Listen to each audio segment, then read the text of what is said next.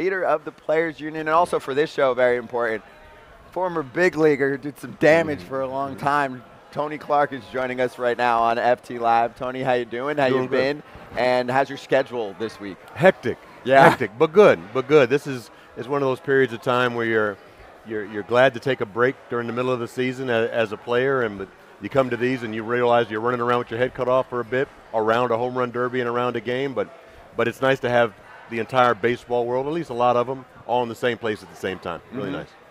And the schedule we were talking about earlier for the players, too, is wild. Because sometimes people will be like, there's the discussion of, oh, did the home run derby, mess up a dude's swing or something? It's like, also, he's running around like crazy over a few days span, and then the season starts up again. Well, we got to a point where a lot of what the guys do during the time that they're here, we had to literally negotiate for the reason that you just mentioned. Guys would get to the game and all the things that they had going on, realize that there was no time to actually enjoy the festivities with their families who are largely here, and so really had to drill down on a lot of the particulars and things that they were being asked for and about to do while they were here, and move it into a place where, they've got some responsibilities. Obviously, it's the Midsummer Classic, and you're marketing and promoting the game in that fashion, but you've earned the right to be an all-star and enjoy everything around the ballpark and on the field with your family. So we balance it as best we can, but the guys do run around with their heads cut off too. That sucks, though. You want to be able to enjoy it. The whole point of this is to be able to enjoy it. That's right. And the ballpark's the enjoyable part then, no? No, but even at the ballpark, you have to do, it's chaotic. You have to sign 10 million things. You have to do this. It's a rush. You got to do this. You're running around. Yep. There's a million things going on, and then you get to the game, and you're exhausted. You're like, gosh, and I got to go try and get a hit off some dude throwing 100. It's just, it's so much. And we've talked about longer All-Star break or doing something different. Yeah. But a lot of the guys, you go to the All-Star game, that's why you see so many guys declining, because they're like, man, I don't need that. I don't need to, especially and Seattle's great, love the city, love the ballpark. But if you're like a Tampa Bay Ray, you got to fly Seattle, fly back to Tampa where, because they have their workout when they have to meet with the team to fly to wherever they're going. You never get that, I don't want to call it a vacation, but you get that break that you need. It's a vacation. Yeah, Lance Lynn was on the other day. We're like, what are you doing? He's like, 4 days boat, don't talk to me, chilling. Yeah. It's a big difference. Well, to your point about the travel, we had to negotiate that too into the schedule because, guys were leaving games on the East Coast. If we're in Seattle, guys were leaving games on the East Coast late, arriving 5, 6, 7 o'clock in the morning, and then having responsibilities when they got here that afternoon. So a lot of the schedule itself had to be adjusted and tweaked to try to get guys in at a decent time to where they got some rest. So to your point, by the time they got done with the All-Star game facility, they didn't need an additional day or 2 or 3 to catch back up before the start of the second half. So I had to work through all that. Isn't that petty that they don't understand these are humans and hey, we're getting it. You don't just not sleep. You don't just isn't that petty? Come on, Tony. There's a miss. There's a miss. But the idea that we have to have those conversations is a constant reminder that a lot of the decision making on the other side of the street isn't focused in on the player experience and what it is or might mean to a player coming out of the break, knowing that if you don't get that rest, what that may mean from an injury standpoint. And so, we have to have those conversations constantly. But without the player, all we're looking at is some immaculate grass. I'm talking the grass. You were out on the field. That grass is awesome. Yeah. Nobody's packing the stadium to see the grass grow. No. And that's why we're able to work through some of the challenges that we have, because at the end of the day, the guys have to be in a good space to do what they do. They're the best in the world at what they do, and they have to be put in the best position possible to do it. When you see the All-Stars here, because the best players in the sport are here, what are some of them saying to you? When you say hi to them, do some of them go right to, hey, can you help me out with this, or can we fix a rule here, or do they ask you for advice? Or is it just more of how's life going? What kind of conversations do you have when you come across the They current really players? run the gamut. I mean, look, the guys have earned this opportunity. More often than not, I'm around. I'm available if the guys want to talk. If they don't, I'm good with that. I don't ever get up on the cage. I know when I played, having folks up on the cage when I'm trying to prep and work, I'm not a big fan of. I was that guy, a little obsessive compulsive that way. So I'm around. Our staff is around. So if guys need anything or their families need anything, we're available to provide that support. And so, yes, the conversations range from how you doing to where's the best spot to grab a bite to eat because I want to disappear for a little bit to, hey, I'd like to get my wife and my kids down for a shot, on the field. Can we help facilitate it? All of those things come up. Otherwise, we just try to give the guys their space and let them enjoy the festivities. Mm-hmm. How do you think the draft from an entertainment perspective went the other day? We had the MLB draft, it's here. Do you like the timing? And one of my big things I've been calling for is I want to see draft pick trades because I think it would be entertaining for the sport. And I know that a lot of people have written about it and talked about it. I don't know what your thoughts are there. Well, I don't know how far down that rabbit hole you want to go, but we can go. Yeah. We have proposed that on multiple occasions. For us, the ability to trade draft picks is a part of the competition dynamic. If a team wants to trade its draft pick and add a veteran player or cash or something that they believe can help their team now, as opposed to a player that might get there at some point in time, they should have the ability to do that. And so we've felt like that and have proposed that going back I don't know how many different CBAs, and it's never been an interest from the other side to have that as a part of the conversation. And look, I said it this morning. I've said it on the record before. Even though I was drafted, I'm not a big draft guy. Maybe it's just because Kurt Flood is constantly pumping through my veins, but the ability for a player to enter our system unrestricted, such that wherever he may want to go, whatever team he may want to play with, or whatever team may want him, that there's a way to navigate that type of system versus you have zero control from day one over where you go and how you enter the system. I feel some kind of way about that. So putting that to the side, because at this point we're not going to blow up the draft, our draft versus some of the other leagues, the dynamic's just a little bit different. Our system is set up, and rightly so, that when you get drafted, it's going to take some time before we may see you at the big league level. Not everybody, but a lot of those guys. Some of the other leagues, you'll see them on Sunday, or you'll see them on the hard court pretty immediately. So it's a little different dynamic, and I understand wholeheartedly and appreciate that as a player, you're wanting to fulfill your dream of playing professionally. I get all of that, but the timing. Look, my son plays in college, gone through the youth system, and as many conversations as I've had with the amateur sector, appreciate that the timing is not ideal.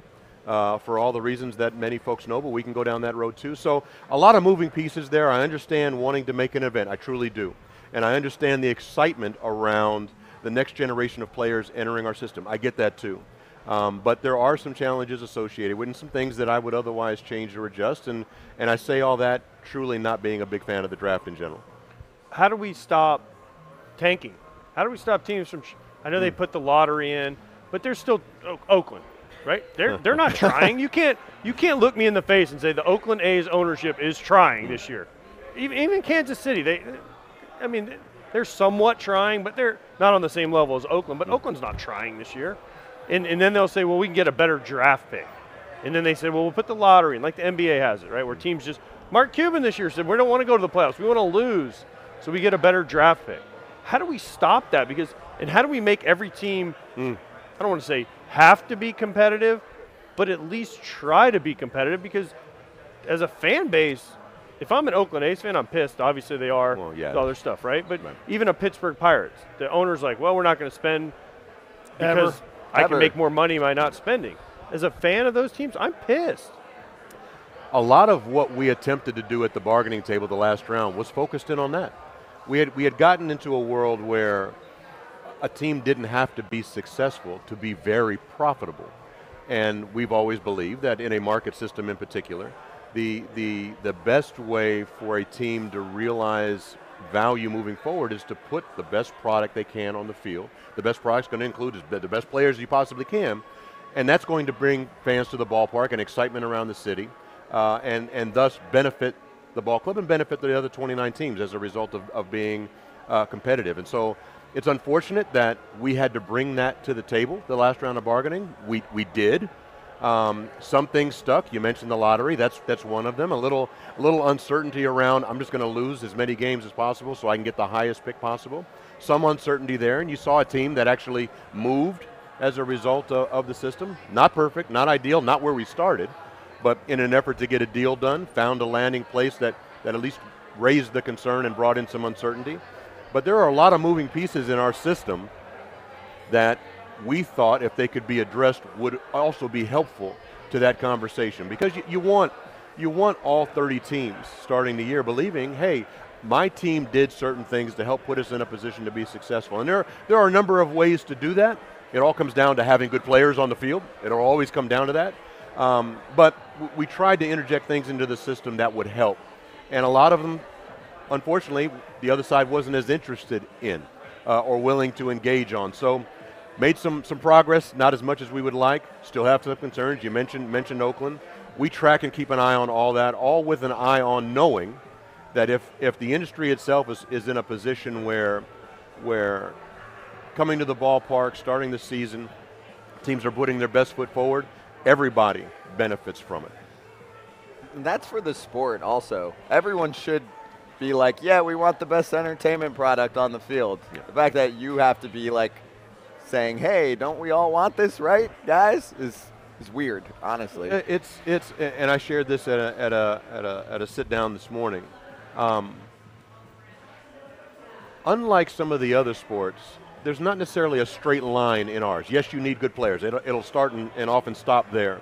But our game is an interesting one where you can win games a number of different ways with a number of different skill sets, and it's one of the things that makes our game beautiful. Now, we've entered a phase in a period of time where they're trying to clone us and make us all the same, whether it's on the bump or whether it's in the box. That dynamic's not ideal. But if we ever get to a place where, and I don't mean to sound like a romantic, or I definitely don't mean to sound old despite the color of my beard, there are skill sets and things that different players can bring to the ballpark at any given time to help you win a game that night. And so if and when it can become a broader part of the conversation, meaning different ways to win ball games, you'll see a lineup 1 through 9 that has different skill sets that allows you to win on any given night, as opposed to what we've seen a lot of over the course of the last 5, 6, 7 years, which is the same approach, number 1 through 9, all with an eye on the 3 true outcomes. That dynamic is just not, I don't think, really good for our game. It doesn't speak to the beauty of what our game is and has always been. Mm-hmm. I have a question for you from the entertainment side that is important to us, because we've been on for 4 months. We've had 120 player guest interviews and conversations on this show. Everyone besides me played in the bigs. So how do we continue to well, I'll say it because otherwise AJ would. So I take away his one-liners. Over under 2.5 times a show. Yes. I got you. So I just took away like, his when I was right. playing, I know. I never have said that. I never have said that. When I was getting hits, you know. Anyway, most importantly, we know, because we're around players for years, how fun, entertaining they are. Not just what they're doing on the field, but conversations with them. And we point to, like we talked about basketball, like even when there's drama, there's good drama. If a player wants to get traded to a team, be on a better team, like those kind of things, they pump that up, right? Those storylines. And also when they talk to players, just getting real conversations. We had Trout on the other day, and it was the best I've ever heard some of his answers talking to us about velocity in the game, how he's recruiting or trying to keep Ohtani, all those kind of combos. That's good for our game. Right. How do we get more of that? And it's the broad question of marketing our sport through the talent of our sport. The marketing of our sport has been an ongoing conversation for some time. I don't know, and I've said this publicly, that we've done as good a job as a sport as we could, particularly when the climate changed, back decades ago, and moving players more into the forefront of the conversation. I think we've gotten better. I think opportunities like foul territory are part of that equation. Guys are often looking for an opportunity to speak candidly, to talk about the game, and not have to worry about motivations necessarily along the way. And so when they have an opportunity to do it, you get the types of responses from the guys that you get. Being able to have guys talk to guys who have kind of been there, done that, is beneficial. Is beneficial. So you don't get a lot of the cookie cutter responses. You can drill down a little bit deeper and truly talk about the game. Because when you pull back the curtain and you hear guys talk about the game, it does get a little romantic, and it is a whole lot of fun to talk about those things. And they are the types of stories, I think, that engage the next generation and excite fans to hear. So the more often we can do that, the better. We've had guys, this was part of like when we were putting this together, that have said, I'm on autopilot for that post-game interview on the field because I know it's going to be the same 3 questions from someone going like, how did you feel about this? And, you know, and it's 20 seconds of, oh, we're giving it our all, you know, took it pitch by pitch. And we're better than that because we know then we've talked to the guys in the clubhouse or, you know, before the next game, and it's a completely different conversation. Or, like, I mean, what was one of our most viral moments Lance on Lynn. this show? Lance Lynn's a good example. No, Pete Alonso, the poop story. Yeah. It's one of those things where, look, you're always taught over the course of 162 to never get too high, never get too low. And that's also why I think a lot of the interactions are very, very level set and very, very even-handed. But again, as you just mentioned, guys are on autopilot because you know you got to come to the ballpark the next day. You're going to be facing whoever you're going to face, dealing with whatever you dealt with. And I may have been 0 for 4 today, or I may have been 4 for 4, and I've still got to stay here because I got work to do tomorrow.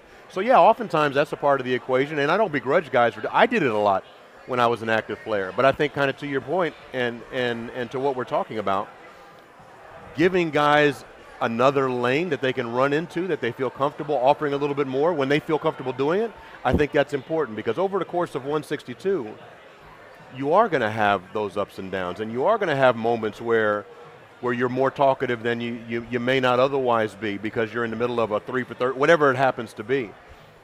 Well, let's chat a little bit more in those times that you're feeling comfortable doing it. What are you thinking? What are you seeing? What are you feeling?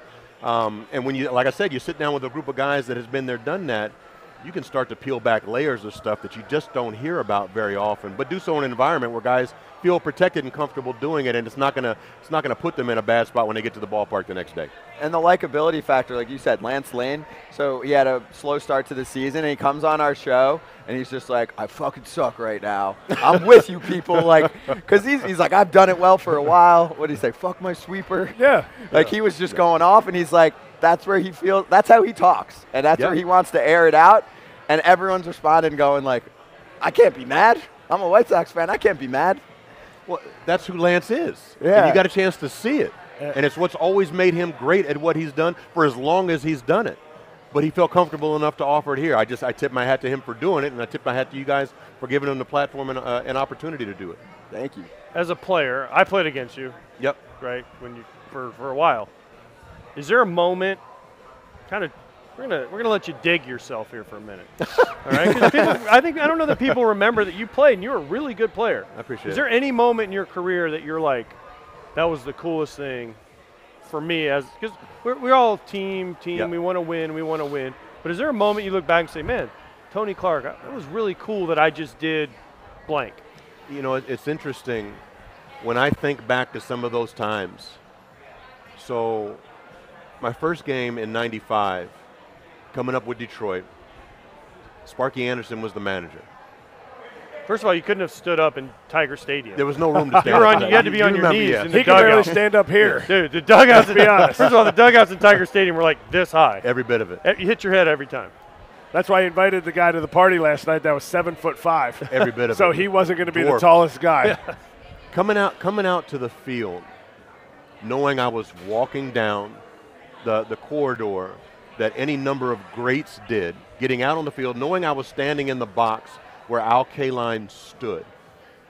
That first game I played in '95 was against the Cleveland Indians. And at that point in time, you guys will remember the mid to late 90s with Cleveland. They were an absolute juggernaut. That night, I got down to first base, and Eddie Murray was playing first base. Now, I'm a switch hitter. Obviously, Eddie was a switch hitter. Completely different conversations, but a switch hitter nonetheless. I didn't know how to talk to him, but I knew I was standing next to Eddie Murray. And so got down there, and it was the only thing I could come up with was, Mr. Murray, how are you doing? And ever since that day, it's been Mr. Murray, Mr. Clark, Mr. Murray, Mr. Clark. That same game, Dave Winfield was in, and I grew up watching Dave. So I had an opportunity when Dave got a hit to come down to first base to say hi to Dave Winfield. And so as much as, yeah, first hits, first home runs, winning teams, all of those things were neat. Being in the same batter's box on the same field as some of the superheroes that I remember reading about and seeing and growing up with, and then being on the field with some of the guys that I tried to emulate and that I admired, that to me was always one of the coolest dynamics of being a big leaguer, and I was grateful for it as a result. So what? I mean, what about your most embarrassing moment? Oh gosh, where to start? Because it's real. So I tell this story. This is one of them. I don't know if I could put them in pecking order because there were so many of them. But one of them that often stands out to me is we had a Fox. I think it was a Fox Saturday game at the time. Maybe not Fox. I don't want to throw Fox or anybody else under the bus. It was a national game on the weekend, and I had gotten mic'd up for the game. Had never gotten mic'd up before.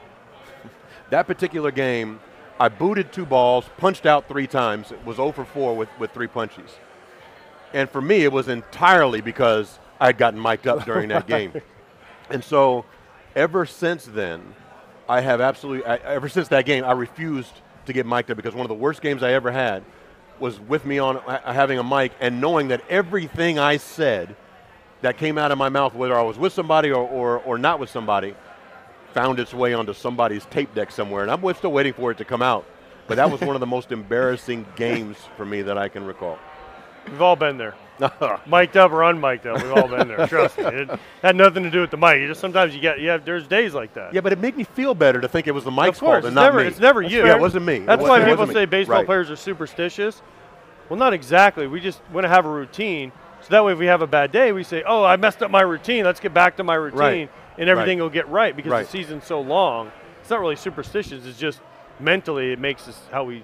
Well, somebody once told me we're not superstitious. We're a little stitious. A little stitious. That's right. A little stitious. That's the line. I'm with you. So Tony, you're a big dude. How tall are you? 6'7". 6'7". Oh, it's the same height I think as Elly De La Cruz, who I've talked about a lot on this show. He's not here. No. But you don't even know what I'm asking. I know what you're going to ask. No, I'm not. I'm not asking what you think I'm asking. He was going to ask if you should be an all-star. No, this is a bigger picture question. How do we get more skill sets of Elly De La Cruz into Major League Baseball? And I know that's a loaded question too, but I worked for the league for a long time and we'd throw out all kinds of scenarios, but I want to get your perspective on how we can get super freak athletes like him that clearly he would be a good, probably if he grew up in the States, football or basketball player, but instead he's a baseball player coming from where he's coming from. How do we figure that out? Because watching him play is great for our game. 100%. I think it goes to what story baseball wants to be able to tell. In other words, we've had conversations too with the league about 2 sports stars and guys that do have options to play other sports. How do you get them to focus in on baseball? Mm-hmm. Well, when you're entering the system a certain way, when the value prop associated when you enter a system is a certain way, without diving too deep into what I believe is a broken development system, that's a whole nother conversation. It depends on what type of story baseball wants to tell to attract those types of players. We get them every now and then, not as often as we would otherwise like, and when you see them, they jump off the page in a way that's tremendous for our game, in ways to grow it and have it spread. We used to get more of those guys. But again, I talked a little bit about this, but as the landscape has changed and shifted, we haven't done, I don't think, all we could do as an industry to engage, breathe into, provide support for, and encourage the next generation of superheroes that are like that. And look, our game is humbling. And I pray Elly continues to do what he's doing and continues to grow and develop as a player. Because if he does, we all benefit for it. But the glitz and glamour around some of the opportunities in some of the other sports is an allure to a lot of those top athletes that's hard for baseball to overcome right now with the story that we're telling. Mm-hmm. So I'm hopeful that as each next Elly becomes a part of the day-to-day conversation, that more and more guys continue to see baseball as an avenue that they want to explore. Look, I thought basketball was going to be where I was going. I had back surgery my freshman year. I was just never the same. Let me focus in on baseball and see how this works. I'm grateful for how things turned out. But if you had forced me at 10, 12, 13, 14 years old to make a choice, I likely would have chose basketball. I wouldn't have chose baseball. And so the story we've got to tell has got to reach down as far down as it can reach down. And the opportunities we got to provide for guys who have that type of skill set needs to be a little bit different, I think, than what we're saying at the moment. Like, how, can we incentivize them? So, for example, here's a more recent example. Kyler Murray, right, gets picked in the first round ends up deciding to be a quarterback. He's making tons of money. He's not one of the top quarterbacks in the league, but he's a starting quarterback in the NFL, and we don't get to see him ever try to be a baseball player, and he's a sick athlete. How can we entice? He's like, I'm going to make crazy money right from the jump. We can't do that here right now. Dudes are under control for 6-7 years, and yeah, you can maybe sign an early extension like Julio has done, but how do we get Kyler to be like, hey, give this a shot, even if you do both, and I don't know if that's possible. Like, what is the answer? Is there incentivization to do that? Well, we've had a couple guys that have done both. Yeah. But they weren't quarterbacks. And the dynamic around the quarterback position, I think, is a little more unique than an outfielder or an infielder may otherwise be. But your point is a valid one. And creating flexibility, incentives in the way the structure is built up and leads to you signing. We've proposed flexibility to try to attract more and more of those guys who have those options. They haven't quite landed yet. We're going to continue to propose them and continue to try to engage on them. But that's part of the what story can we tell to that player to say, hey, you go this route, here are the benefits if you do. A lot of that story has been the longevity of your career. For baseball is often different than the other sports. The idea that when you're done playing, you should be able to stand upright and walk away from the game in a way that physically you may not be able to as well, or you might not be able to as well in some of the other sports. So that's always been a part of the equation. But when you start talking about opportunity, when you start talking about financial benefits, the dynamic starts to shift a little bit. And so, look, I think it's multi-layered, multifaceted, but I do think there are ways reaching down into the system to engage the next generation of superstars in a way that's a little different than what we do now. I mean, he's teaching me a lot about NIL right now because he's a big college baseball guy. I think it could be helpful. Do you? Yeah, but the problem is, yeah, it could be helpful getting kids to play, but football is paying kids in college, and what they see in basketball, what they see is I can jump right from college where I'm getting paid right to the NFL, right to the NBA, whereas baseball, they're like, man, I still got to grind, right, in the minor leagues. So these kids, like Paul Skeens, he was at LSU, he was making, who knows, we don't know the number, it's a big number. Then he signs for whatever he's going to sign for, and then he goes to minor leagues, he's making $800 a month, and you're like, well, that's agreed. And think about it, and I'm not saying Paul Skeens, probably a bad example. Let's take a above average college player, probably making a decent amount at his NIL, whatever it is, and then he goes in the minor leagues, doesn't sign for a lot. He's got, and he schleps it for 3-4 years in the minor leagues. Then he gets to the big leagues. Yeah, the minimum is great, but then it takes you 3 years to get to arbitration, 3 more years to get to free agency. That's all staying healthy. That is not. It's hard. It's hard to look at when you can play, if you're a super athlete and you can go, I can go play 1 year in college basketball, get drafted in the first round and get $40 million off the jump. And help your family right away. Yes, and the NFL, same way. Like Kyler Murray's like, okay, I can play minor league baseball, or the Cardinals are going to give me $50 million. I'll give back my $2 million to the A's, and I'll take my 48. And I mean, it's a system, but I don't know how we change the system. No, I don't think you're 100. I can't disagree with anything that you said, and that's why a lot of what we're trying to interject into the system is providing a little more flexibility in that regard. And like I say, it just depends on what kind of story you want to tell. Look, and it's not easy, and I think I mentioned earlier, there's no straight line, meaning you play 100 games in the minor leagues, and by 101 you're going to be a big leaguer. It doesn't work that way. But to the extent that you've got some of these other benefits, and to the extent you can tell a story from the outset, that day one, that even if you have to go this route, here's the value proposition on the front end, and if you do end up here, here's what it looks like on the back end.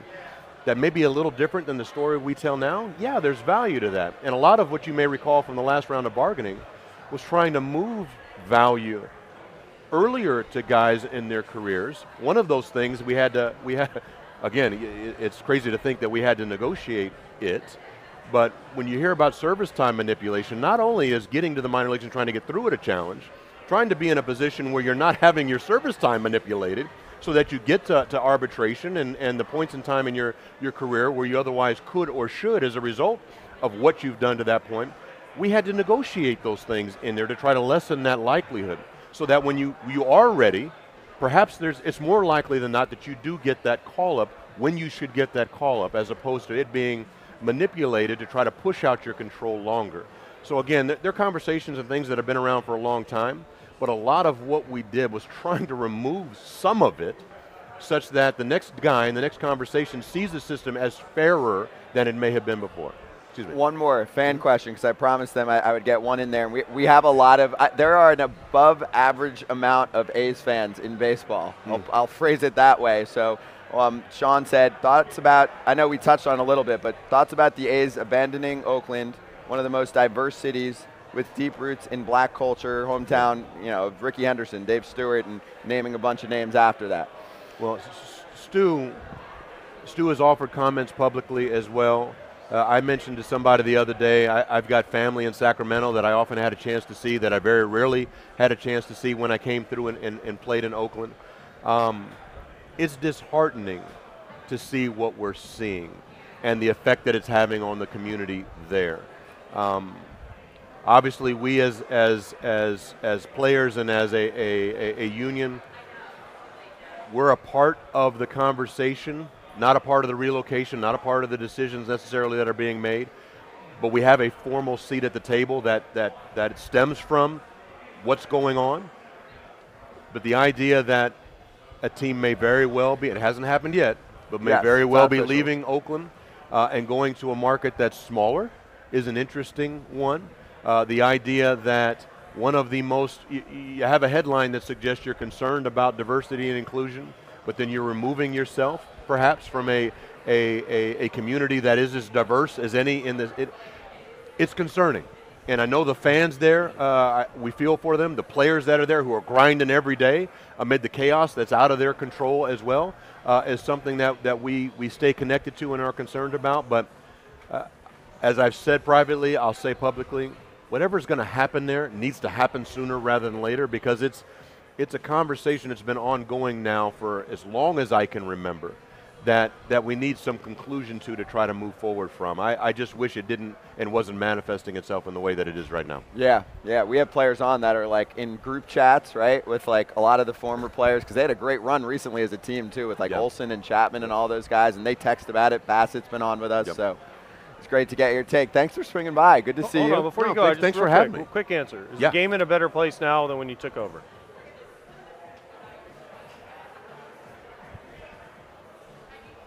I think we're moving in a better direction now than when we were back in the day. And I say that in large part because our players are remarkably gifted. I'd like some folks and some decision makers to get out of the way and let us do what our players are capable of doing. But we're better today than we were yesterday, and I'm hopeful that we'll be better tomorrow. I truly do. Cool. Perfect. Yep. Love that. Thank you, Tony. Great to see you. No, I appreciate you. Thanks Enjoy the game tonight. Thanks for having me. Appreciate it. Tony Clark with us. We'll swing right back on FT Live in a minute from Seattle at MLB Players House. Hey, FT Live fam. If you're new to the party on the BetMGM Sports app, enter the promo code FOUL, F-O-U-L, for up to $1,000 back if your first bet loses. It's simple. Ready? Download the BetMGM Sports app on iOS or Android, or visit BetMGM.com. Sign up and deposit into your newly created account. Place your first bet offer and receive up to $1,000 back in bonus bets if it loses. If the bet does lose, your bonus bets will be available once the wager is settled. Gotta use the bonus code FOUL.